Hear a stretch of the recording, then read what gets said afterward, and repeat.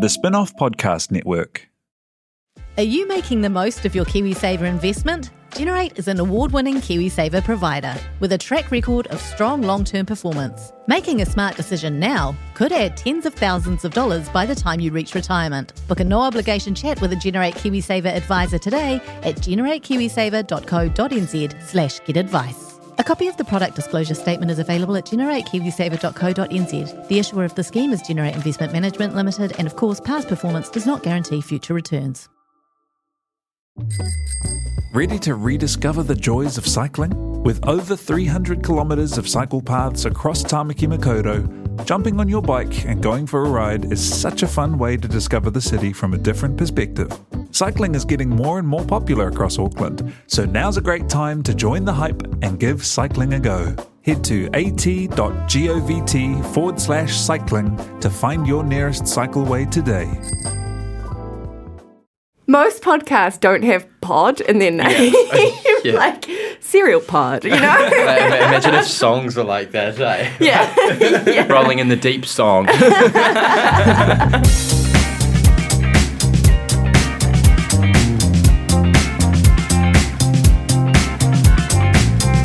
ora koutou, welcome to The Real Pod. This is your podcast for reality TV and popular culture in Aotearoa. I am Alex Casey. Today, we're going off script. We're going off piste.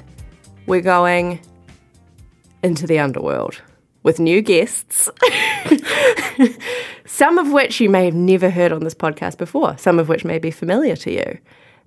Think of it basically like The Masked Podcaster, is what I'm going to say. In the producer's throne today, we have DJ Ethan Dupe. How we doing? And my first guest is Spin-Off News Hound, and I would say King Corny.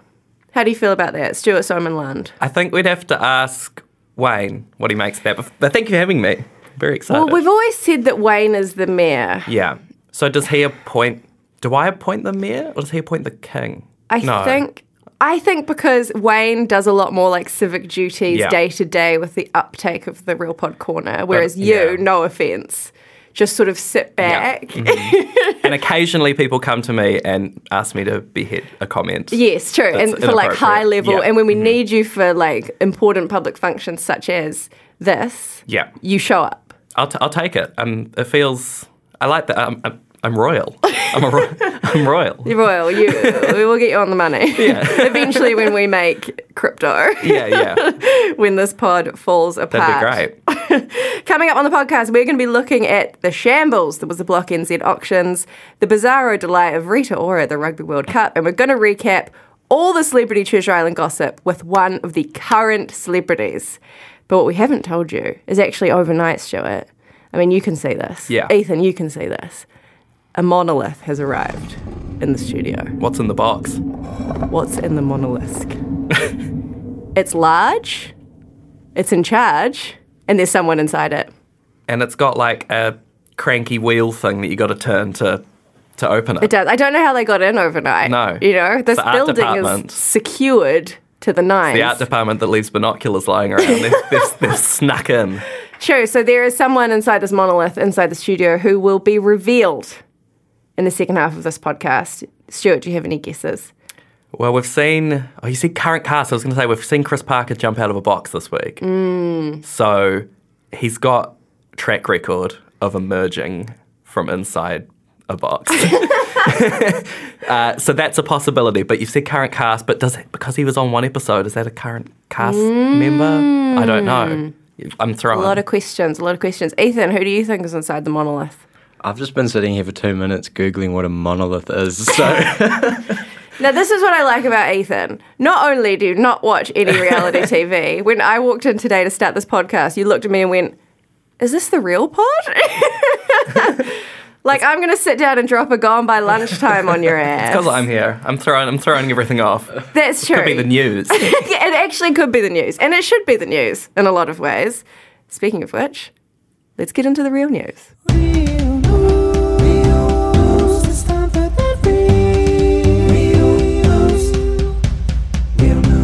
Oh, I feel like this is professional broadcasting. Don't you? Get us on Today FM. This is what happens when Jade and Duncan are away for school holidays. I go absolutely rogue. I'm creating a theatre of the mind universe. There's Monolith, there's news. We've got special guests. It's very exciting. What do we want to talk about first, Stuart? First of all, you've had COVID. Yeah, so if I provide any sort of phlegmy ASMR on the mic, I can only apologise. Or maybe that's what you're into. I don't know. We've gone through 2 years of a pandemic. It's possible that we all really enjoy a bit of hoarse throat. True. It's coming back. It's like retro now to have COVID in a way. I know. People feel nostalgic for COVID. I got it when it was uncool. After I have survived. This is my first infection. I've been reporting on it from the front line. I've been to Taylor Swift parties. I've been to concerts. And I tested positive for COVID-19 on my girlfriend's birthday, and she also succumbed. And anyway, the rest is history. And this is in 2022. Yeah. Very late to the party. Yeah. As the resident young person, Bianca, our TikTok extraordinaire described, it's chuggy to get COVID now. I never quite worked out what that meant, but it sort of sounds a little bit like the feeling that was in my throat for much of the past week. But you're feeling better now. If I just pause on mic today, it's because I've forgotten where I am. Maybe I'm in a monolith, who knows? Aren't we all in our own personal monoliths in a lot of ways? Be your own shower witch. I thought we could talk about local government. Maybe we are doing Gone by Lunchtime. Oh my God. I don't know. But I wanted to talk particularly about the celebrity news inside local government. Mostly that Geordie Porty, the Bachelor's dad, is now the mayor of Christchurch. This is shocking to me. So I, as our, what do you call me, news hound, news dog? Hound. I don't know. I've been following the news. I have seen the last name Major crop up in Christchurch. I have read stories on thespinoff.co.nz about this man, and I just always dismissed it as must be a coincidence. There can't be another Major in the news. Major news. It's true. Jordan's even in some of his like fancy photos with like his family and stuff on his campaign. It's Have for we real. reported this? Is this breaking? Can you report just a very basic sort of fact? I guess you can. Well, what is the on this news, podcast? Stuart? Well, I feel like it's news. Well, it's news for the corner will be going crazy. It's definitely interesting, and it's because there were some other celebrities in the running this year who didn't make it. Marcus Lush, of course. Yeah. Yes, okay, I've got a story for the pod. Okay. This is very exciting. So I interviewed Marcus Lush in his house in Bluff a couple of weeks ago. Heaven. Very exciting. I was running on about maybe 2.5, 3 hours sleep because I'd been out the night before with some journalists after a debate. Then it got to 1 a.m. and I realised I had to write a story for the spin-off that morning and do a live radio interview at 6 a.m. So anyway, I was exhausted. Then I drove all the way to Bluff to do this interview, did the interview, went to the airport, dropped off the rental car keys, got into the security line, looked in my pocket. Why are there still rental car keys in my pocket? I had taken Marcus Lush's keys off his dining table, driven from Bluff to Invercargill, and handed his keys with his ZB swipe card and his house key into the rental car company, and they put it in a locked box, a monolith if you like, and they had to unlock it for me while they were like going final call, get on the plane to Auckland, the only direct flight to Auckland. I was exhausted. Anyway, it was a panic, but this feels unheard of, and it's kind of an anticlimax. The rental car company offered to take the keys personally to his house. For free. Well, that's what you get when you're, media, you wouldn't get that in royalty. Auckland. You think it's a regional I thing? reckon, I don't think that courtesy would be afforded if I'd taken Hosking's keys in Auckland or something. But down in they'd the be gold deep south, plated. You'd know instantly. Well, I don't know how I didn't know. Well, I guess it was the sleep deprivation, but they did have like 8 other keys and a swipe card on them. That's amazing. Oh my God, that is a great story. Yeah. Can I ask? Is it bad to ask what was his house like? I love Marcus Lush. Yeah, I'm obsessed, and he was great. Well, he lives right on the water in Bluff. It was blowing a gale. It was freezing. It was like 0 degrees. I was in my big puffer jacket. He was in shorts and t-shirt. Of course. Fire was blaring. It was like a very like humble, like nice rural kind of southern house, I guess. A lot of stuff. I think that, and no shade to Marcus, but I think that's possibly why I grabbed the keys off the table, because the table I was sitting at had lots of stuff on it. And I Did he just have a lineup of keys? Like a Fear Factor challenge or something? there was just a lot of stuff going on Yeah. in that house. And I'd been sort of lulled by the warm fire. There was a smell of eucalyptus in the air. I don't know. Oh. It was sort of like homely, woody smell. And that's more news that we're breaking right yeah, now. that's an exclusive. Woody smell. Yeah. Kevin Mialamu was also running for council. Did you know this? I did not know this. How do I know more about local body politics How than you do? we're at this breaking all these moment? stories. He didn't make it. Okay. That's disappointing. Basically, I only want to bring that up because so I can segue to, speaking of rugby, the Rugby World Cup started on the weekend. Rita Ora performed before the big New Zealand-Australia match, and then at halftime, I was there to watch all of it. Were you there, Stuart? I was not there, and I did not watch it home. Because you had COVID or because you're a bad New Zealander? Okay, so there was a series of incidents. One of them is that I was technically recovering from COVID, but then the other thing was that I Still was got eyes. doing a catch-up birthday because of the COVID birthday. But then it was also local elections day, so I was glued to my phone. I was a very unsociable birthday guest. Okay. Anyway, I'm a bad New Zealander, is what it comes down to. Happy birthday, Gwen. I assume you're talking about Gwen. Yeah. Well, okay. Well, I was there, thank God. And Rita, it was very strange. I don't know if you saw the spin-off I've fantastic seen the coverage. coverage. I've read a lot of coverage, so I'm aware of the weirdness. And perhaps it's kind of like because they build it as this like Super Bowl halftime show, and we know what the Super Bowl looks like. We know the Yeah. scale, we know the pyrotechnics, the acrobatics. It was basically kind of just Rita on a very small stage, very far away, with 8 or so dancers. Wasn't she on the field at one point? That was for the first performance she came out on the field, and it actually did look really good, kind of on camera, like Was it filmed like close. when Beyonce showed up during Coldplay's performance and like did formation on the Almost formation? I don't know. exactly like that. Wow. But yeah, Taika introduced her at halftime. It seemed very much like Taika had just kind of made a decision to come out very early, like with only 5 minutes to go, and because the Pātea Māori Club performed before Rita, and they were terrific. And I think he kind of forgot that he had to introduce them before he introduced Rita, so he came out and did this long sort of speech being like, someone very special to me, I just wanted to come out and say, you know, she's wonderful, very, very close to my heart. Oh, and also another group that's really close to my heart, the Pātea Māori Club, ladies and gentlemen. But it was quite charming and hokey and like classic New Zealand kind Yeah. of a way. And I feel like there's this weird, sad kind of tall poppy thing about Taika at the moment. I feel like there's a little bit of negativity about Rita Ora as well. Was that a vibe when she was performing or when he was doing his weird intro? Not in People were loving not in it? Fortress Eden. No, people were loving it. There was a man behind me who was like, "Oh, she's beautiful. She's beautiful." And someone else was like, "She's tiny." There was a lot of love for her. And I looked around and people were singing along. Like, Wow, so they knew songs. the songs. That's good. Where I was like, Shazam. Did she Shazam live?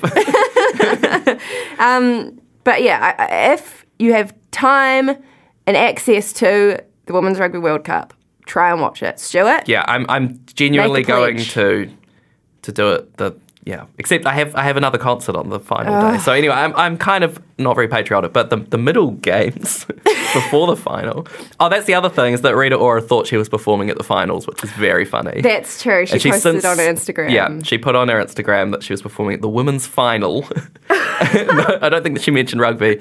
And then she's now re-uploaded it and said women's opening or something. Amended it. I do love her. I find her really fascinating and interesting. I'd highly recommend if you haven't watched her Architectural Digest tour of her quite weird flat in London. Highly recommend.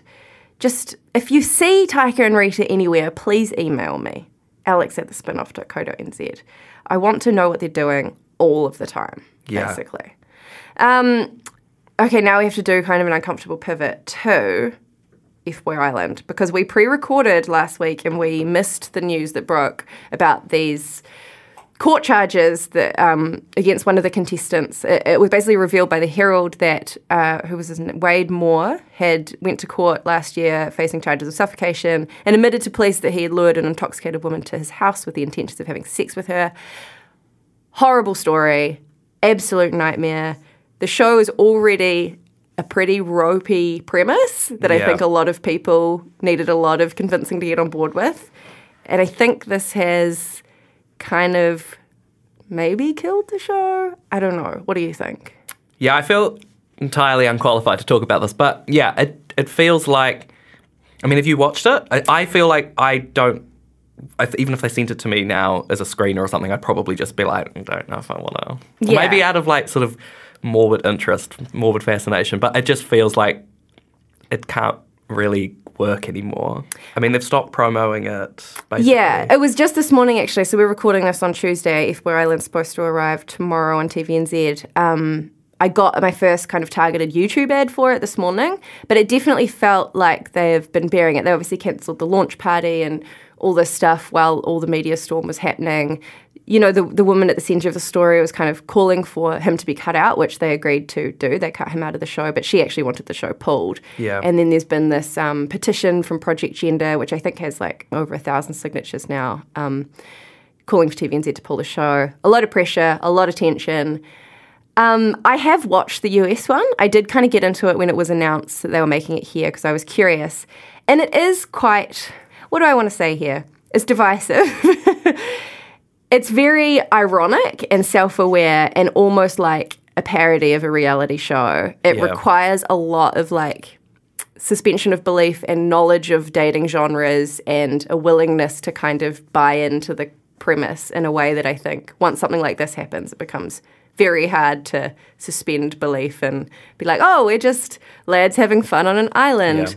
when half the cast have admitted to being essentially bad men, and what we're realizing now is like we don't know what the extent of that badness actually means in real life, you know? I think what's like almost unfortunate about this thing is that, I mean, yeah, the US franchise is massive now and it's spread all around the world. And I mean, there is sort of precedent for it to kind of work or work in a way, like you say, sort of wink, wink, nudge, nudge way. And then it arrives in New Zealand and very clearly the casting failed. The casting process didn't work. And now I don't think it has a chance to re-emerge in that vaguely positive light. I mean, you wouldn't call the show feminist or anything necessarily, but like it kind of, it's not as bad as maybe its name and premise would make it seem. I don't know. Yeah. I haven't seen it. That's just my read on it. It No. doesn't seem like it should be as bad as a lot of the commentary is suggesting. I think the like dream god tier analysis that they want of the show is that it's like a devastating takedown of masculinity and it reveals, you know, all these toxic traits and these parts of modern dating that are bad, but Well, it kind of revealed that early. yeah, in the worst possible way. So yeah, that's arriving tomorrow. TBC on how that goes. Yeah. I'm going to tune in, but yeah, I don't know. I realized last night that I was like, I've got the ick. That's what I've got, Yeah. to use the reality terminology. I've got the ick, and that news is really hard to shake when you're watching that show. Speaking of cursed television, the Block NZ. Yeah. Ooh, so you've been a blockaholic. I have. Long-time blockaholic. Now, I think you said on the last episode something along the lines of, I'm still loving it, and I think that's a stretch. I think that when CTI arrived, and I've never watched CTI before properly, I've watched the odd bit, but this is the first time I'm compulsively watching it, and I very quickly decided that that was my primary show because it arrived, I think, during Stairwell Week, and it was like, no, I don't really care anymore. And it's just, there's been so many issues with this season in terms of just, I mean, it's everything you've talked about on the pod, just like that overt promotional stuff, the fact every room looked exactly the same in every house, the fact that they were all too nice, all of that sort of stuff. But yes, I would still I self-identify as a blockaholic because Okay. I just love the franchise and I love seeing nice houses. So, and is this the worst? This is the worst auction result we've ever had. Yeah, so I think it was a few years back that we published, or Jane wrote a story called something like The Block NZ Has Shat Itself or Yes. something. And that was incredible compared to this year. I mean, I think they won $30,000. Yeah. And then there was, since then, we had the year that Stacey and Adam were on for the first time where they also won nothing. And I think another couple on that season won nothing. But now we've got two with nothing, Marie and James with their measly $100, and then the winners $4,000 profit. $4,000 profit. It was really painful television. Awful. And, like, at least it wasn't live. I kept Yeah. thinking that. I was like, well, at least they've probably been able to do some kind of editing and softening around this. Yeah. And we're not just lingering on, like... I think they lingered though. They still lingered. The little cuts to Shelley standing with the teams being like, oh, that was quite tough. Yeah. That felt awful. So uncomfortable to watch. And the craziest thing is you sit through this disaster. Chloe and Ben were at last auction and they ended up winning with the $4,000 profit and won $100,000. Everyone looks devastated, confused, Yeah. horrified. And then we cut to Mark Richardson going, if you want to apply for the Block NZ 2023, sign up Yeah, it's here. like New Zealand's biggest reality show is back. Like, are we being gaslit? I feel like yes. Yeah. I mean, we know, not to get all technical, but the housing market goes up and down. It's very possible next year will be a great year again. Yeah. This was historically bad. But at the same time, why would you risk it? Because you're probably going to end up getting below minimum wage when you consider you're working like 8-hour weeks, Yeah. being filmed and scrutinised, dealing with all the online trolling, all of that kind of rubbish. Yeah. Why would you risk it? And yet at the same time, I've always wanted to go on the block. And maybe next year I've got more of a shot because no one's going to be applying. Maybe this is your time, Gwen, Yeah, it's really, I mean, possibly part of it is like Orewa townhouses as well, like compared to Point Chev, big Yeah. kind of standalones. I don't know, I'm not a realestate.co.nz expert, but it did look like an absolute washout, like across the board nightmare. I was very surprised to see the casting call at the end of that episode. I'd just been reading tweets where people were going, okay, well, this is clear. They've pre-recorded this, so they've had time to work out this is a failure. There's no way it's coming back. And then it was just such a sudden, jarring transition to Mark Richardson calling for new teams. Yeah. And I almost thought it was quite cruel that they put because it was a 90-minute episode and did not need to be that long. Like that's, I think, as long, if not longer, than the live auctions used to be. Because they had all that preamble at the start, recapping things. That's right. It sort of made it even worse when we then realised that things had not gone well. True, and like they knew that. Yeah, but they were knew like, that well, putting it let's together. look at the highlights. Yeah, true. Obviously, two very different situations, FY Island and the Block, but what both have resulted in is like quite a massive social media outcry. Like there were stories about people calling for the Block to be cancelled. We've got petitions for FY Island. I do just generally feel like people are just so tired. We've been through hell. We just don't want to see people in pain or at risk of being hurt anymore. Like in reality, I feel like But at the same it's over. time, and I mean, you'd need Duncan here with his sort of knowledge of TV ratings and stuff, but, MasterChef and Bake Off and those sorts of things, pretty happy reality TV. I feel like there's no online chatter. No one really watches them. Shows like The Block, though, seem to rate pretty well. Is it still? I don't know. I don't know. We don't know. Based on the online chatter, there was so much, a lot of people were clearly watching that or at Yeah. least had an opinion on it. But I'm very surprised if MasterChef New Zealand comes back next year because I think I was the only person watching it by the end. That's true. That's true. And that was happy. What else is happy, though, is Bake Off, which we have not talked about on this podcast really, Yeah. but I have been watching. And I actually kind of love as my little sanctuary where I don't have to take notes and think about it Yeah. very hard. The finale will have aired, I think, when this comes Oh, out. God. I'm a couple of weeks behind. Are then. you? Yeah. Oh, it's just been so good. I was really I know you wrote about Yeah. Peter Gordon and the Caker, Jordan Rondell being kind of weird judges at the start. I've really come to love their extremely gentle, quite sleepy approach to being on television. I still struggle with that because I feel like as a viewer, even if what they're eating is amazing, I want to know how amazing it is so that I can kind of feel like I'm in the room. But they just go, that's quite nice. But That was a good Peter Gordon. But I want to be told why it's nice. And they never really elaborate beyond a positive or a negative critique. I like to just hear yummy.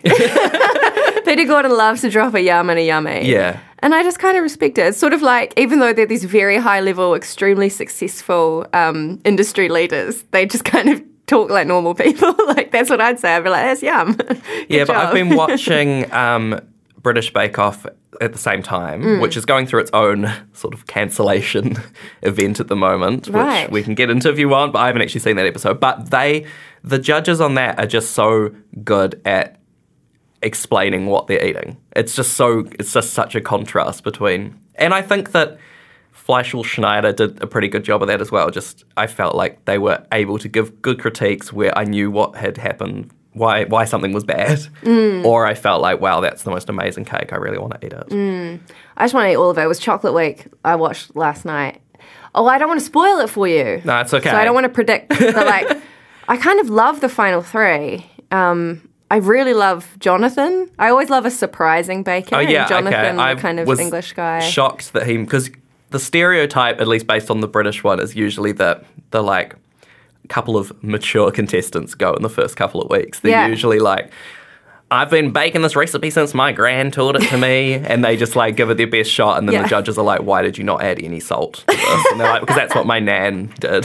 Yeah. So they're usually not very good. So yeah, I'm loving how that he's actually nailing it. Yeah. And he's imaginative and has inventive recipes. He's good with flavours. And I Yeah. do think in recent episode, particularly Jordan has been explaining a bit more. He Good. made a crazy thing for Chocolate Week. Like he was listing what was in it and it just went on for like 10 minutes. Like just so many different things. So yeah, love Bake Off, love comforting shows. Yeah. Love Treasure Island as well. I'm loving it. It's so good. Could you give us any more thoughts on this week before because we have to open the monolith soon. Yeah. Like the I'm monolith very is excited. creaking. I can hear.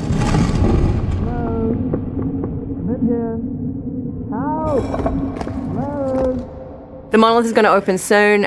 Who's your pick to win Treasure Island? What do you think currently at week 6? I am, and this could be out of date because I have not seen screeners, so hopefully this person doesn't go home. I'm still on the Devoy train. Mm-hmm. I feel like she is, because, you know, when Mel went, that was like, okay, that's a shock. I mean, not Mel, sorry, Not Mel. TK. Yeah. I mean, I was like, okay, that's someone who could have been there. So now I reckon it's going to be Mel or Devoy, or potentially Cam, now that he's sort of demonstrating his captain qualities. But this is possibly entirely out of date by the time I catch up on the 2 episodes I haven't seen. And perhaps when we crack open the monolith, Yeah. there will be a big twist that will change everything There could forever be. for you, Stuart.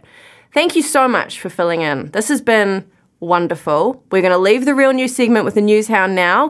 We're going to come back for reality check and we're going to open the monolith.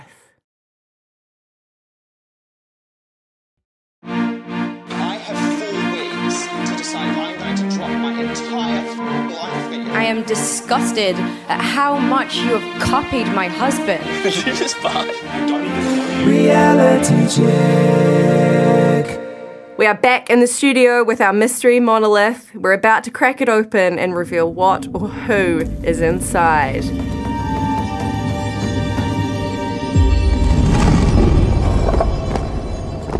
The monolith is open. Who is inside? Hello, it's me, Cam Mansell. What? No one saw that coming. Ethan, did you see that coming? No. It's taking me by surprise. Almost as surprising as the giant monolith in the studio. Who put that there? Amazing. Thank you so much for being here, Cam. Thanks so much for having me. How was it inside the monolith? Was it okay? Inside the monolith was quite dark, but you guys did give me some water, so I appreciate that. Thank you. You're more than welcome. I've noticed you've got a little Love Island bottle there. Yes, You're a big reality fan, aren't you? I am. And this is partially, not just that you are a current celebrity on Celebrity Treasure Island, which is obviously a huge draw card, but you are in the Real Pod Discord. I don't know what Discord means. Okay, you're not in the Real Pod Discord? Yes, I am. No, I am.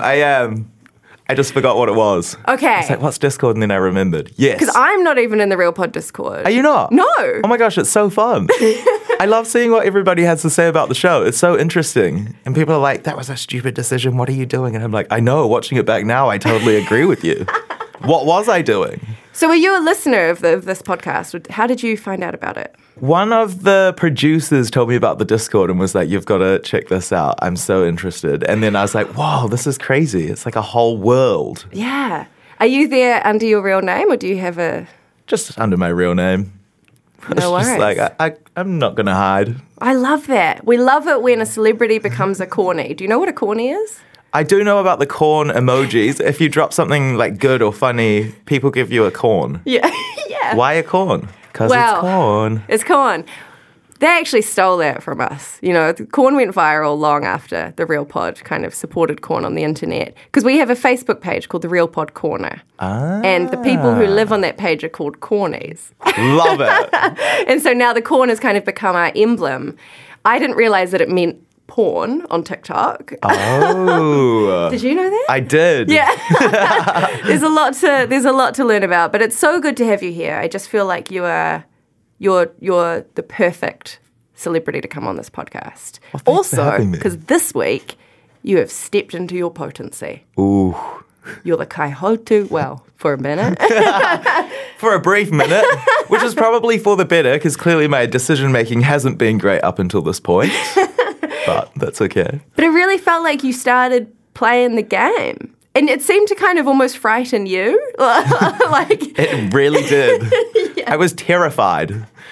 I think when you watch the show, and I watched previous seasons, and I'd always be yelling at the TV being like, "You're so stupid, what are you doing?" But when you're in the moment, you have to remember you only see what you see. So there's a whole lot going on that you see on the TV show, but in actuality, when you're there on the island, you don't see it. You don't know what's going on. We had no idea what was going on in the other camp, that's crazy. which is so weird. And you don't know what anyone's saying to the cameras, right, in their own time. Yeah. Because you go off and you do these like secret interviews. They're not secret, everyone knows you're doing them, but you never find out what people are saying It's shocking. until you see it on TV. I would also like to say for the people at home who cannot see Cam right now, you look so different. You look so clean. Oh my goodness. Oh my goodness. The amount of dirt, I don't think I've ever been exposed to that amount of dirt ever. And it was quite a long time, like day 17, day 18 we're up to now, and it's like, it's been a long time. And at a point, do you just like embrace the grub? 100%. Yeah. We were lucky in our camp we did have a shower. The other camp didn't have a shower, so they'd just be swimming in the ocean to try and get clean. But you know when you get out of the sea and you're just all salty and yuck? Yeah. They were experiencing that every day. And you're just that forever. Yeah. But some people pay good money for that, you know? True. Like, I couldn't help but think, like, this is Outward Bound. And I feel like a lot of the personal revelations and the personal growth is very Outward Bound that you're seeing. In 100%. It's exactly that. But I feel like Outward Bound is a week or 2 weeks maybe. This is true. This is a little longer. Well, Yeah. depending on how long you last. True. So we're here, it's week 6, day, oh, goodness me, 16, 17. Did you think you'd be here? Absolutely not. No way. When I made it through the first day, I was like, oh, okay. I just didn't want to be the first person eliminated. And I was like, okay, I have done that. And then the rest of it, I was just like, wow, okay. Yeah. Get comfy. Over halfway now. Over halfway. Craziness. And you were the captain at the start of this week. Kaihotu, you had the Rako Kōrero, and you were getting pulled in many different directions from people with many different schemes. You described yourself as a pushover, which I also, this is another reason why I like you, is I feel like you're very honest and you're very like relatable on that show, because I feel like it would be very confusing when you've got Dame Susan and Melody and all these different people. How hard is it to make decisions when you're in that position? Honestly, so hard. And for every decision that was made, on screen you probably see about 30 seconds to a minute max of everything that goes into making that decision. These conversations that we're having would go on for hours. That conversation that I had with Mel where I was like, I'm a pushover. We were there for probably like 15, 30 minutes. Talking and like trying to gauge what we should do and what the different options were. Wow. It's hectic. That is hectic. Something else that happens in the kind of very start of this episode is we see, now Joel's not in your team at this point, is he? No. Joel's in the other team. But he was making rice and he was adding a lot of seasoning and sweet chili, and he ended up saying that's average as fuck. How did you cope with the rice and the beans? And The beans and rice were okay. But when you're eating them for a long period, back in the days when I was in Team Cody, we were winning a lot of the challenges, so we were actually eating pretty well. Right. And I'll be the first person to admit it. But then as time went on, when we moved into the Kuaka phase, We definitely were not winning as many challenges, so we were eating more beans and rice because of that. And there comes a time when you can only eat so many beans and rice. And you just get sick of it, and you're like, I think there was a couple of days where I was like, I just don't feel like eating beans and rice, so I just didn't eat. Really? Legit. Wow. Because you were loving the Tim Tams. Tim Tams. Oh, who doesn't love a Tim Tam? If you don't love Tim Tams, I'm definitely judging. I loved that quote where you're like, there's as many Tim Tams here as in a supermarket. There were so many Tim Tams. I saw in the chat last night, someone was like, how are they still eating Tim Tams? Yeah. There's so many Tim Tams. How do they not melt? Like, did you have a Tim Tam storage facility? There was a wee chili bin. For the first few days, the ice was still there. Wow. But I think there was enough insulation in the chili bin just to keep them cool enough so they didn't completely melt. Wow. Yeah. I stole a lot of Tim Tams at the party. TVNZ publicist is in the room, but I just have to admit that. I have to come clean. Very delicious. Kuaka had a huge moment in episode 16, which gave you a huge advantage when you were able to see the team face-off challenge in the distance, thanks to a handy pair of binoculars left by art department on purpose, accidentally. What was the story there? Who knows? Who knows? It was really funny. When we first arrived in the camp, we were looking around, looking at all the props and everything that are in the camp. And then I was like, there's the binoculars. Like, are we going whale watching? Like, why are there these binoculars? And we were all laughing at the binoculars. And then, lo and behold, the binoculars actually became very helpful. Yeah. And to be honest, at first we didn't even know if the binoculars work. Like, no one actually looked through them. So this was the first day when we actually could have needed a pair of binoculars. And I was like, let's look through them and just see if they work. And then they did. And they did. Yeah. And so you saw some pontoons getting set up. Did you see the boats? Jesse saw the boats and he was like, I think this is going to be a rowing challenge. And then he was like, we all need to practice rowing. When I was a kid, I did Sea Cadets, which is probably like a shock to everyone. No one would be like, oh, Sea Cadet. So I've actually done quite a bit of practice rowing. Wow, okay. So yeah, that was a handy little skill to have up my sleeve. And Jesse obviously has grown up around boats and done a lot of boating. So he kind of showed everyone what to do and we were good to go. Because that challenge famously, I think last season, it seems to make people go a bit crazy. Like I remember Chris Parker kind of just like absolutely lost it in that boat, being like, hurry up everybody. So they were going around in circles or like ended up real far off course as well. That's right, yeah. And everyone was So just funny. screaming. So I feel like having even just that moment of like, this is what we're doing, Yeah. be prepared, versus poor Mangor who arrived. Ron Cribb immediately snaps that that tiny oar with his big old body. I always find it funny with him. He's like, this is not designed for me. And I'm like, yeah, but when things do work in your favor, like you have such a massive advantage, it's ridiculous. Like, for example, I call it the reverse tug of war. Oh, was that the big X push thing? Yeah. Yeah. And I'm just like, dude, you're a beast. Yeah. When you see him in real life, is it just like... He's huge. Yeah. Like I'm 6'1", and he's like towering above me. I'm like, how's the weather up there? I loved it when he snapped the thing, and yeah, he said something like, I'm not, this is a hobbit world. Yeah. Absolutely loved it. How hard was that challenge? How hard are the challenges? Depends on the challenge. Okay. Some of them aren't as hard as they look. Some of them don't look that hard, but they're a lot harder than they seem. That challenge for me was pretty easy. Yeah, rowing, love boating. Sea Cadets, shout out. So yeah, I enjoyed that one. I think we definitely had an advantage though, and I'll be the first person to admit it. We kind of anticipated what we would have to do, and then, yeah, use that to our advantage. Are you in like physical pain at this point, just existing on the island? Or is it okay? How are you feeling internally? Internally, okay. Yeah.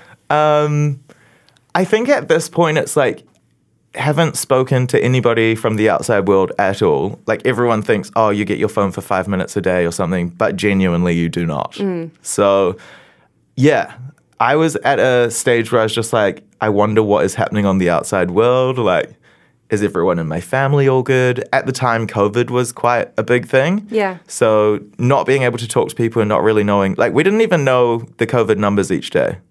We were just completely shut off. We knew it was bad, but we didn't know what was going on. And you're quite an online guy. aren't Yeah. you? How did it feel to be away from your phone? This was one long. thing, like when I spoke to my best friend and said that I was going away for a while, obviously couldn't say what I was doing, but I was like, I'm going to have no access to a phone, so if you don't hear from me, I'm all good, but I'll message you when I can, kind of thing. She was like, how are you going to handle not having a phone? And I kind of thought the same thing. But then in the moment, I actually thrived not having a phone. And Interesting. it's kind of changed my phone usage now. Wow. Like, I used to be on my phone literally 24/7, whereas now I'm like, it's kind of annoying. Yeah. Well, again, this is something that people pay good money for. People pay thousands of dollars to go to phone-free retreats, right? I haven't ever, but maybe they do. They really, really do. There was a little, you wouldn't have seen this in the moment, but there was quite an emotional bit with TK privately reading a letter from his wife. Weird paper. Can I just say, what was that written on? I feel like it was either a page that had been ripped out of one of the pilot's logbooks. Oh. It was either that How or... did his wife write on that then? I think... Or was it like dictated? I think what happened was she might have sent like a text or an email, and then one of the producers would have written it for him because can't have a phone on the TV show. Have a phone on the TV show. Yeah. And don't have mail on the island. Yeah. Famously. Interesting. Well, this is just some of the inside gossip you're getting on this podcast, can I just say. We had the Team Boat Face-Off. Chris Parker's here. Another big box reveal. I feel like this There's season... a running theme of big boxes. It's just like an unboxing YouTube channel. Honestly, these videos will go crazy on TikTok. Were you expecting there to be a person inside that big red box? Absolutely not. So what was your reaction when Chris Parker jumped out? When Chris Parker jumped out, I was like, wait, is this a joke? Like, I don't know what is going on. And at first, we didn't know why he was here. He just jumped out of the box. The first thing I thought was like, is he going to be joining one of the teams? And I was like, we've been losing heaps, so maybe he'll be joining our team. True. And then I was like, this is bad because he won last season. Is he going to win again? And then they explained what the prize was, and I was like, oh, that makes a lot more sense. Roughly how long was he inside that box for? Quite a while. Because, yeah, I would say maybe like 30 to 40 minutes. Wow. That's dedication. Yeah. That's a pro. I did check that there was air holes for him. Okay. So, I mean, as good as a box can be, that probably was a good box to be in. Yeah. And it was huge. Okay. He's a big guy. He's a big guy. Yeah. Yeah. So the prize for the boat challenge was a kind of smoothie date with Chris Yeah. Parker. You guys won, right? Yeah. You won because you had practice, you had an advantage. You didn't break any oars. Sorry, Ron. I loved the smoothie reward setup, I have to say. Chris just like losing his mind on that jangy NutriBullet. What was that all about? The funniest thing about that, because obviously there's no electricity, they had to bring down a generator so they could power the smoothie machine. That's so funny. So extra, but I was just like, this is hilarious. Did you get to indulge in a smoothie? I yourself? did. How was that? It was good. And I feel like a lot of the prizes up until this point had been like sweet treats or kind of like junk food. So it was quite nice to have something that was like nutritious. Yeah. But also delicious. It sounds like kind of fruit and salads and stuff is what people are really starting to Crave. want to get stuck into. Yeah. What did you have in your smoothie? I had some mixed berries, a banana, some protein powder, Ooh. bit of ice, and I think maybe some orange juice. And this was handmade by Chris Parker? Yeah. That's rare. That's amazing. And so, did we see you got a chat with Chris, didn't you? Yeah. Privately. And that's where he told you to treat it like a board game, Yeah. right? He's like, it's like a game of Monopoly. Yeah. That seem to kind of change things for you a little bit? Yeah, it was a light bulb moment because up until this point, I didn't want to make any enemies and I was really trying to keep everyone happy, hence being a pushover in multiple situations. So that to me was just like, you know, at the end of the day, it is a game. Obviously, there are people playing and you don't want to be mean for the sake of being mean or whatever, but it is a game and the idea is you want to win the money for your charity. So stop being weak. Be like Ron. Ah. How are you in a game of Monopoly? Oh, I'm real bad at losing. Like if my parents or sister listened to this podcast, they'd be like, he's terrible unless he's winning. If Right. I'm winning, it's all good. When I was a kid, I used to like throw the game across the room if I lost. Like, Okay. not good with board games. Give me a game of Articulate though. Love it. Love Articulate. This is interesting. So this could be, is this like a teaser about how you're about to turn in the game? I think I've mellowed out a little bit Okay. in my old age, Yeah.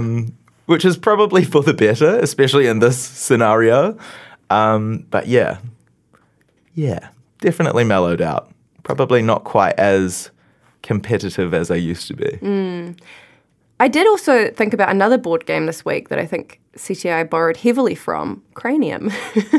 A lot of sculptorade, Yes. the Play-Doh at the charity challenge, charades, impressions. It was all there. Yeah, it's like one big game of Cranium, but life-sized. Exactly. Or Hobbit-sized if you're wrong crib.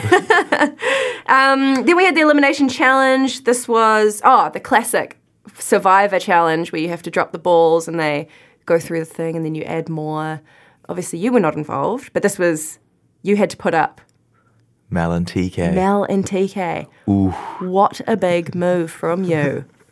That was probably my first power play. Yeah. And I was like, ooh, I'm going to embrace this. Yeah, that was hectic. I saw both of them as massive threats. And, like, I obviously did not want Mel to go home, but I knew we needed a strong player to wipe out TK.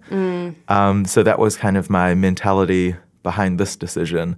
And it's funny, people on the Discord are like, you know, at this point in the game, you should be not putting up your strong players and using your strong players to wipe out the weaker players. It makes sense, but at the same time, you don't want to get to the final 6 or however many and have some of the strongest players in the game still there. So it's really, You're thinking it's a long juggle. term. Yeah. You're thinking Lambton Key, the big money, the big money properties at the end. Pasco, collect $200. Exactly. That challenge, very much a mental game. I feel like they're both very strong mentally. TK seems to be able to travel to a different plane of existence. Yeah. Quite a lot of the time. I don't know how he does that or what he's doing, what world he's in, but yeah, somehow he just escapes his reality and is like talking to his wife, which is amazing. Like that's such a wild skill to have. Mal was so focused from the get-go. It was just like focus, counting the seconds from when the ball would like drop in to how long it would come out. I never would have thought to do that if I was doing this challenge. Yeah. It was insane. When you're watching from the stands, do you like, are you able to see it all and see what's going on? Like, is it easier to watch on TV than be there, or what's the situation? I definitely think it is easier to watch on TV. You're a lot closer. Everything's obviously high definition. When you're there, the balls are quite small, so it's kind of hard to see where they are in the track. Yeah. But yeah, definitely easier to watch on TV, I would say. And with a challenge like that, it's just all of a sudden something. You don't know who's kind of in the lead or whatever. It's just one mistake. Yeah. And then you're out. And TK just made a mistake. Drop the ball, literally. Dropped the ball. And you took out a titan of the game with that decision. Were you like, whoa? I was like, that paid off, thank goodness. Because the last time I tried to do a power play did not work in my favor at all. Remind me. Dylan. This is TK. And I was like, for sure, this is Dylan's challenge. He's going to win. And then he didn't. And I was just like, oh no, what have I done? We love Dylan. Love Dylan. Yeah. I love Dylan. Okay, good.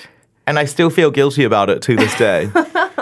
The weirdest situation, like this was filmed in kind of February, March, and you kind of think you've moved on from it, but then you watch the show back and it just brings up all these emotions. And like, it's, yeah, you have to relive it all again. Yeah. Are you still in touch with everybody? Not everyone, but most people. Who's on the shit list? Literally no one's on the shit list. I think like in any situation in life, there's going to be people that you gravitate towards and they gravitate towards you. And then there might be people you gravitate towards, but they don't gravitate towards you. And there are some people that just probably not my people. And it's nothing personal. It's just, I wouldn't talk to them.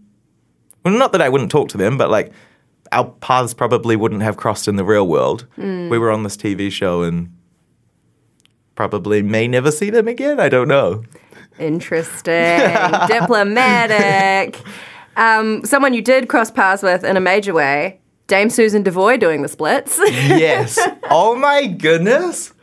I did not know what was going on in that moment. I was just like, is this real life? Like, we were all just joking around doing these funny dances, and then she just like fully jumps and then drops into the splits. I was like, are you all good? You described it as the greatest thing you've ever seen.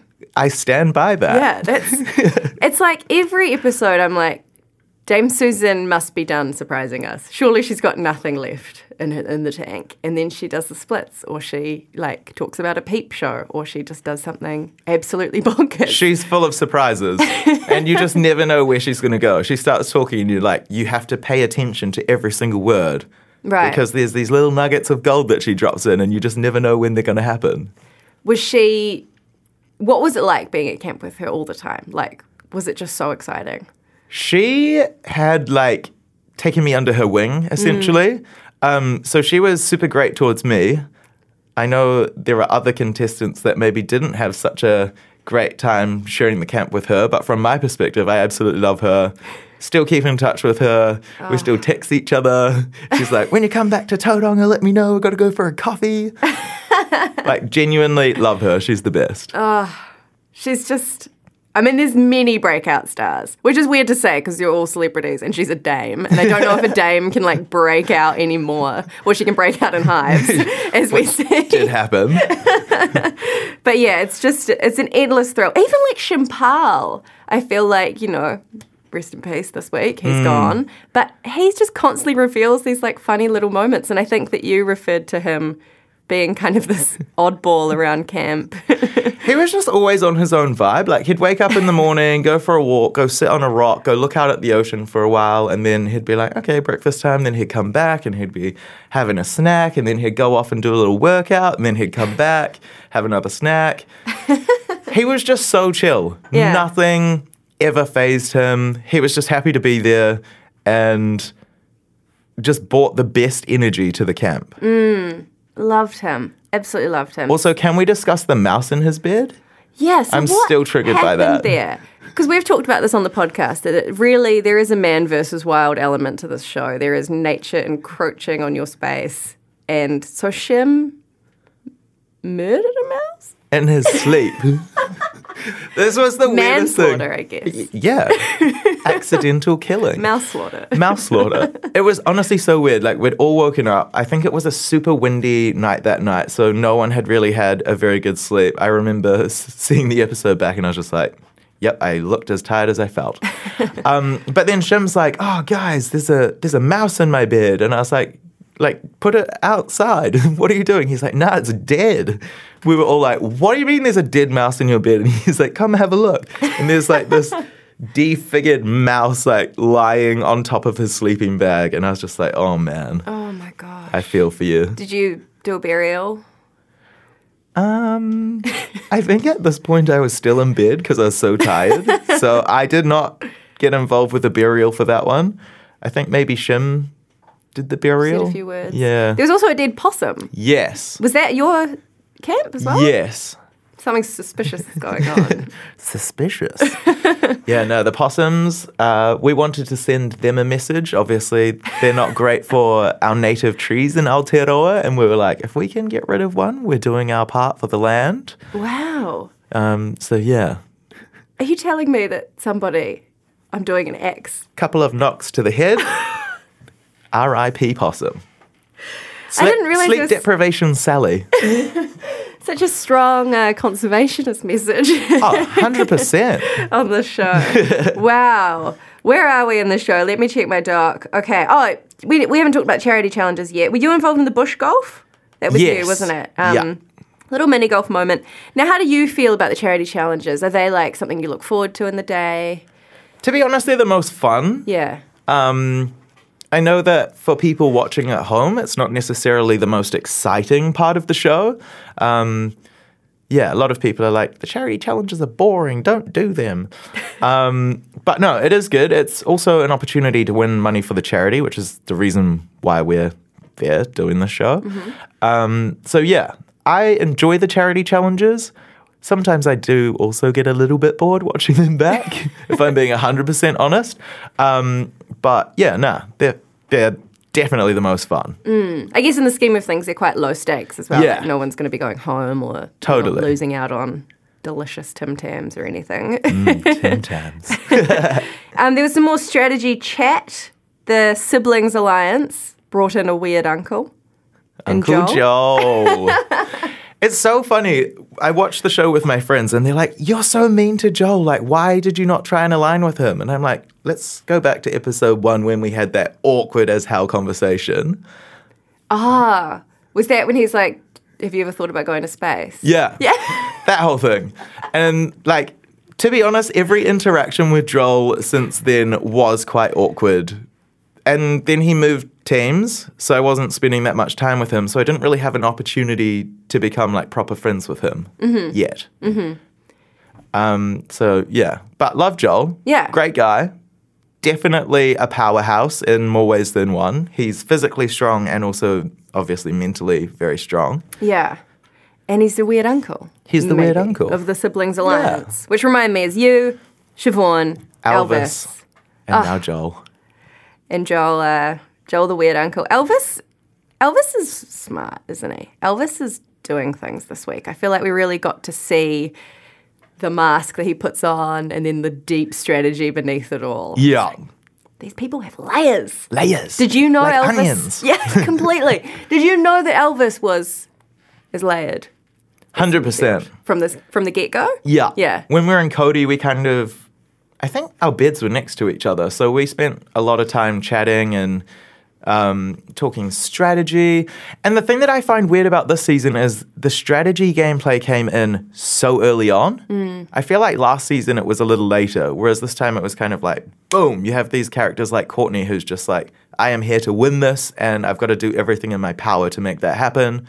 Elvis is friends with Lance Savali from last season, so I think maybe heard a couple of strategy things that could help him. And yeah, from the get-go, it was kind of just like straight into it. It's also interesting this season, I feel like, probably to your point, people are just talking about alliances in the open and sharing like, what's your alliance today? Yeah.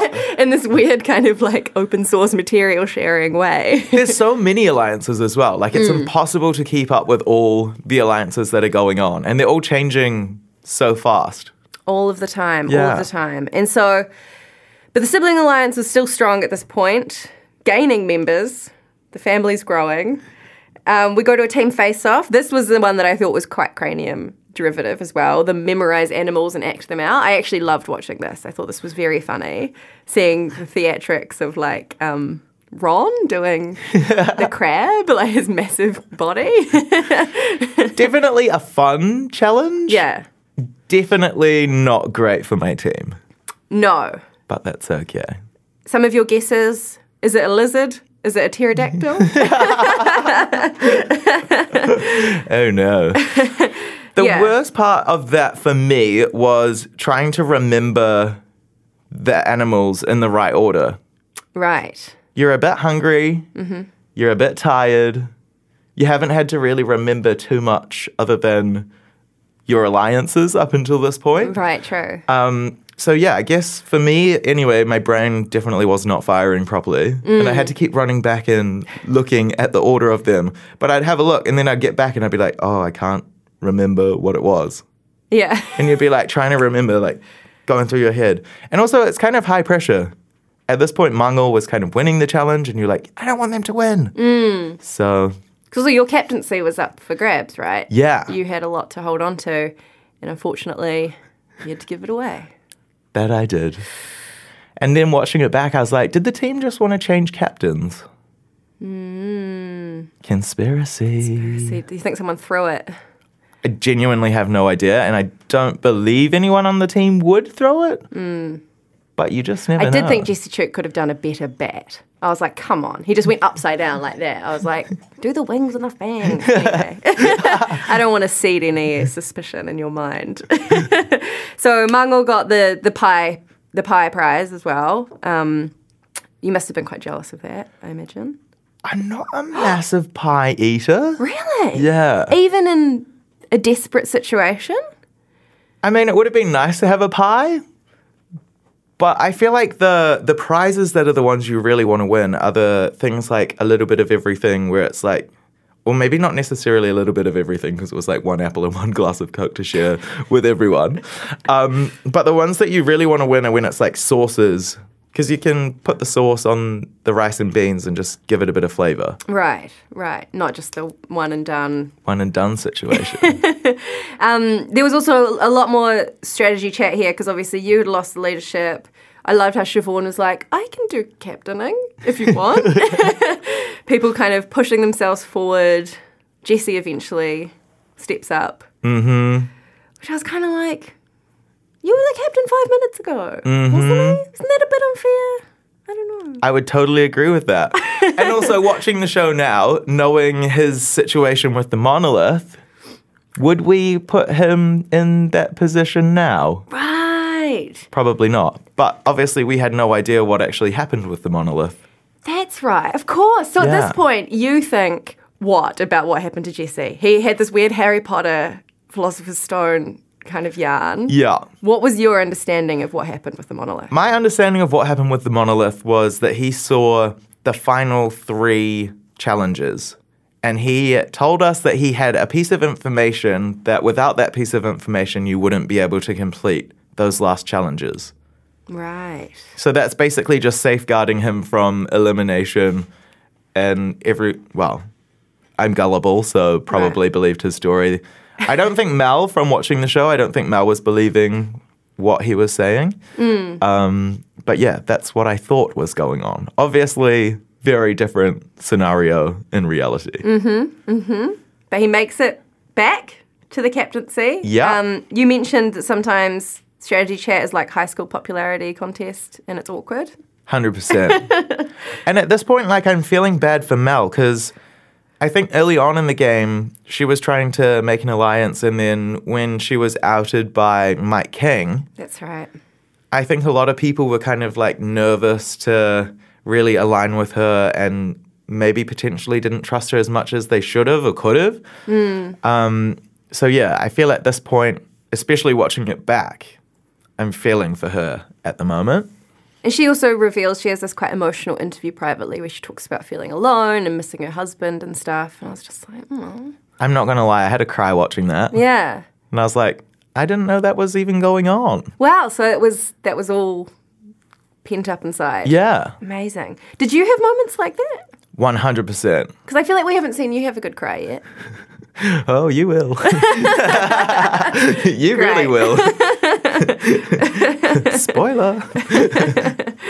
So Jesse's now the captain, steps up. We've got the captain's test, balancing those little weights on a board. Would you have wanted to do this? I'm terrible with balance, so probably not. And it was a bit of bluffing as well, wasn't it? 'Cause Yeah. It was about who had the most or something. And Courtney was quite clever because she was dropping the little discs on the table, so it sounded like her whole thing was collapsing, but it wasn't. Courtney's so clever. She is sneaky. She could do, if she wasn't a successful Shortland Street actress, like an Ocean's 8 style heist easily. Easily. And no one would even know. Like, career She's a woman criminal. of many talents.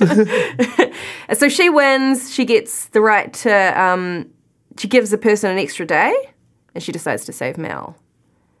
Controversial. Did you say I controversial? said controversial. Controversial. You know about that cocktail? It's Cointreau cocktail. I haven't heard of this, but I love it.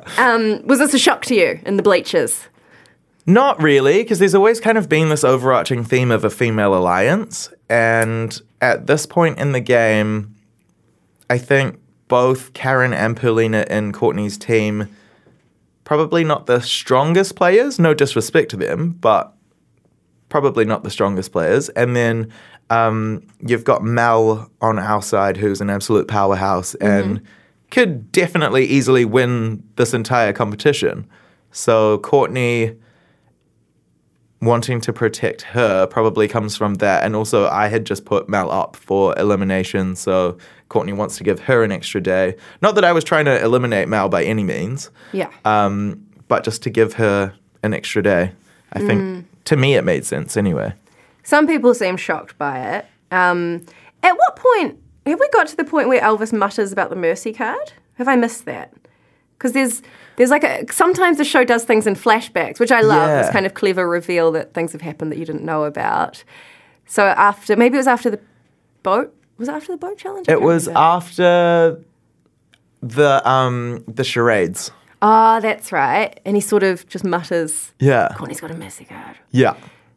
Did you when that kind of happens in those moments of chaos where there's whispering and stuff, do you know what's going on? Are you like, yeah? Absolutely not.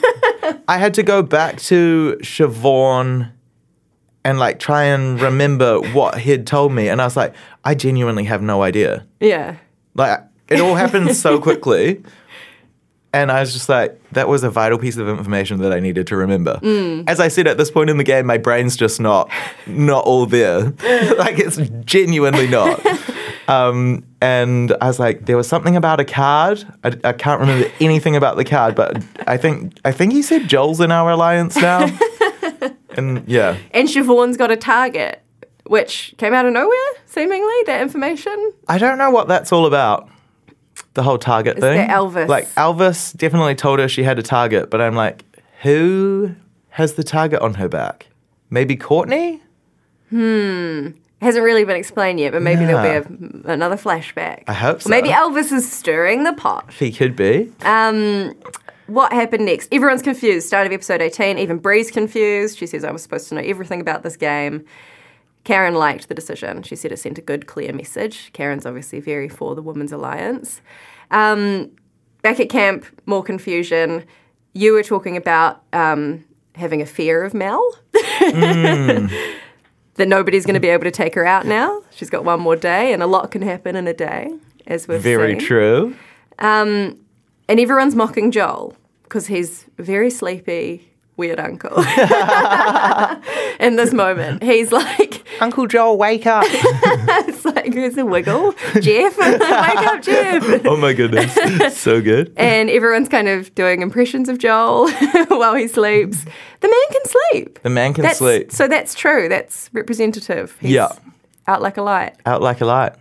I have no idea how anybody can be so good at sleeping, but maybe when your brain operates on that high level, you can also learn to turn your brain off. I don't know.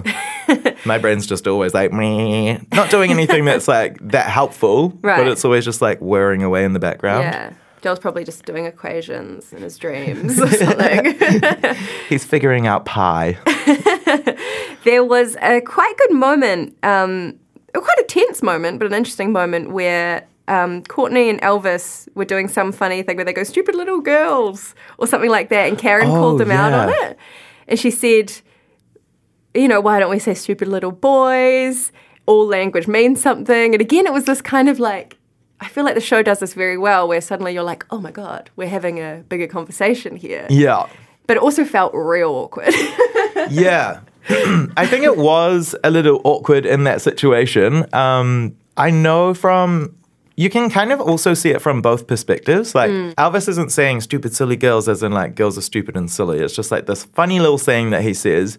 And then Karen, on the other hand, is a feminist. And so she is that's, derogatory towards females. So why are you saying that? And then, yeah. So I can see it from both perspectives. And it's an important conversation to have. And that's one thing that I will say about Karen. She is so intelligent and starts so many conversations that are super important. She had my back a couple of episodes ago when they were talking about the potential of me becoming Kaihotu. And Ron was like, oh, he's just got such a pushover, which I confirmed I am. But then Karen was just like, why don't we give him a chance? Why are you knocking him down? Just let's wait and see what happens. You have no idea. That's awesome. Which is Actually, yeah, important. Karen, when I spoke to her before she went into the game, she almost said that was her mandate going in. And she's like, I want to have these conversations because I see this as like an important platform. Totally. And it's like, yeah, maybe that means you're like a buzzkill sometimes. Maybe verging on buzzkill a little bit. And, thoughts and prayers to anyone who calls Karen a Karen, because that's not what you do. No. But I thought it was really cool that she's really stuck to that throughout. 100%. Because it's very easy to let those little things go and just not say anything. Yeah. We got some more yarns about high school experiences. Another just bizarre yarn from Dame Susan about encountering various flashes, by the sounds of things, in the forest. You guys just must share so much about, like, you must know these people so intimately. The funniest thing is 90% of these conversations are all recorded somewhere. Yeah. Because we've got our microphones on. They take them off before we go to bed. But we've got our microphones on pretty much all day. And some of the stories, I tell you what, would definitely never repeat. Yeah. But it was such an incredible time because you don't have your phone. You're just there on this island with these people who you barely know. And there's a lot to get to know of these people because they're all such big personalities and have all had such interesting lives. Mm. And yeah, we used to just have the most wild chats. And they're all in a monolith somewhere at Warner Brothers. Somewhere at Warner Brothers. On a drive. Yeah. Does that worry you? A little bit. Nah, I'm sure it'll be fine. We had another charity challenge. This was another cranium sculptor aids. Sculpting animals. It was a real animal kind of a week. You went in there. Was this the other team? Or this was Mango. This was Mango. Oh, yeah, and Elvis struggled. He couldn't guess the skull. Yeah. After like 10 minutes of Ron holding this head in his face. Absolutely loved it. Poor Elvis. Oh, yes, I wrote down your response when he said, we've got a mercy card, blah, blah, blah, dropped all this information, and you just went, sweet, cool. And I was like, this man has no idea. I was like, I don't know what this means. I was like, mercy card, what even is that? Yeah, that's what I thought. It was like genuinely, even when everyone started talking about monolith, I was like, I don't think I really understand the concept. Neither. If someone said mercy to me, I'd be like, sorry? I would just think of, is it Amy Winehouse? No. Duffy. Yeah. That's really bad that I just messed that up. Who works in I'll music show radio. myself to the door right now. It's at this point that Dame Susan breaks out in vicious hives. Yes. Because she says she's allergic to liars. Oh my gosh. She is so funny, and it was just so relevant because there was so much lying going on, and then she's just like, I've got hives all over my face. Yeah. I'm allergic to bullshit. And she does this whole kind of comedy run of hiding her face behind pants, and it genuinely looks like Jesse Chuk is going to die. I was worried. I thought he was going to wet his pants. I genuinely did at one point think, oh, maybe he's wet his pants. I did wonder if, I noticed this week that Dame Sue's really started getting stuck into the zinc in a way that I haven't seen in previous weeks, and perhaps that was like a reaction, because Jesse's a big zinc guy. Loves the zinc. You never seem to pick up the zinc. No. I don't know why I never picked up the zinc. Were you not worried about the sun damage? I was definitely using a lot of sunscreen. That's good. But I can show you a photo of what my face looked like after getting off the island, and wow. Okay. The sun damage is real. Can you please put that in the Discord? Sure. Yes! Winning. What happens next? Oh, this is when, and then you go high-level Monopoly again, and you want to shake out the mercy card by putting Karen up, and Karen will go home, and then someone will play the mercy card on Karen, and that means you can get rid of Mel. And I was just like, you are in the zone. You are in the zone right now. And I wrote in capital letters, the man has stepped into his potency. So you've clearly, at this point, you understand what a mercy card is. Yes. You've had some time. Yeah. Somebody has explained it to me, and I figured it out, which is great. Helps the game along. Yeah. It's so weird. I don't know where these gameplays come from. I think most of my gameplays, I think about it about 2 a.m., lying in my bed, probably not sleeping, thinking, oh, I should go to sleep, but let me just make this little plan, and then we'll figure it out. And then you just bank it. bank it, save it for tomorrow. Squash a mouse, go to sleep. Yeah, legit. Kill your daily mouse. Oh, and then we had the team face-off where you got the little bit of everything reward, which was stink prize, capsicum, cola. I do know the backstory behind this prize, and there was a bit of a miscommunication. Okay. So this prize was actually Bree's idea, but when she said a little bit of everything, she was like, so it's enough for everyone, but like a little bit of like flour, a little bit of, well, not a little bit of biscuits, but a few biscuits, a few pieces of fruit. So like a little bit of everything. Yeah. Whereas the person who was in charge of going to purchase said prize, unfortunately, thought it was just like a little bit of coffee, a little bit of Coca-Cola, a little bit of whatever it was. Oh, no. And because yeah. you're so remote, it can be very hard to fix those Yeah. mistakes. So it just ended up being half a potato and Half a cucumber. half a cucumber. And you basically had to drown for this prize by the looks of things, Mm-hmm. unless you were Ron Cribb. 100%. I literally thought I was going to die. So what was the challenge? You had to shoot hoops at sea, basically. Yeah. Swim out, there's a pontoon, there's a hoop on top of the pontoon, and you've got to shoot balls. Not basketballs. If it was basketballs, it would have been a lot easier. These balls bounce like nothing else. And also, it's quite windy. They blow around. It was hectic. Did you ever... I noticed also you were wearing goggles. Yes. What's the story there? Basically, I've grown up mostly going to lakes. So anytime I'm in the salt water, my eyes really hurt. And so I was like, I'm just going to wear goggles anytime I have to go in the water.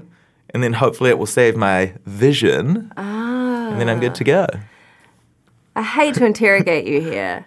Please do. You were a sea cadet. Yes. How do these two things marry up? Sea cadets is like sailing and rowing. So you weren't in the drink, Not as it in the were. drink. No, not in the drink for that. But I also did swimming when I was a kid. Ah, okay. But that was in a pool Right. with goggles on. With goggles on for the chlorine. Yeah. Where did you grow up? Tauranga. Ah, okay. Lakeside childhood. The more you know. The more you know, the better you feel. There was a bit of confusion after the challenge about there was a clue in the sand, or was there, that Ron had left for Mel. I'm still confused by this now. Yeah. Because obviously I didn't see any of this happen when I was on the island, so did not see it. But Did you think it was shady when Mel was like, hey guys, so I'm just going to go back and get some stuff that I left? the funniest thing was, we walked together to the challenge, and I was like, I'm pretty sure you're holding what you brought with you. So I was kind of like, what is she doing? But then I was just like, oh well, never mind. Yeah. Just keep walking. But this is what you need to do if you ever play on this show. Always question the things that you are kind of questioning, because 9 times out of 10, your gut instinct is always right. Even when you're in a crazy state of paranoia. Yeah. Like, I'm right to be paranoid.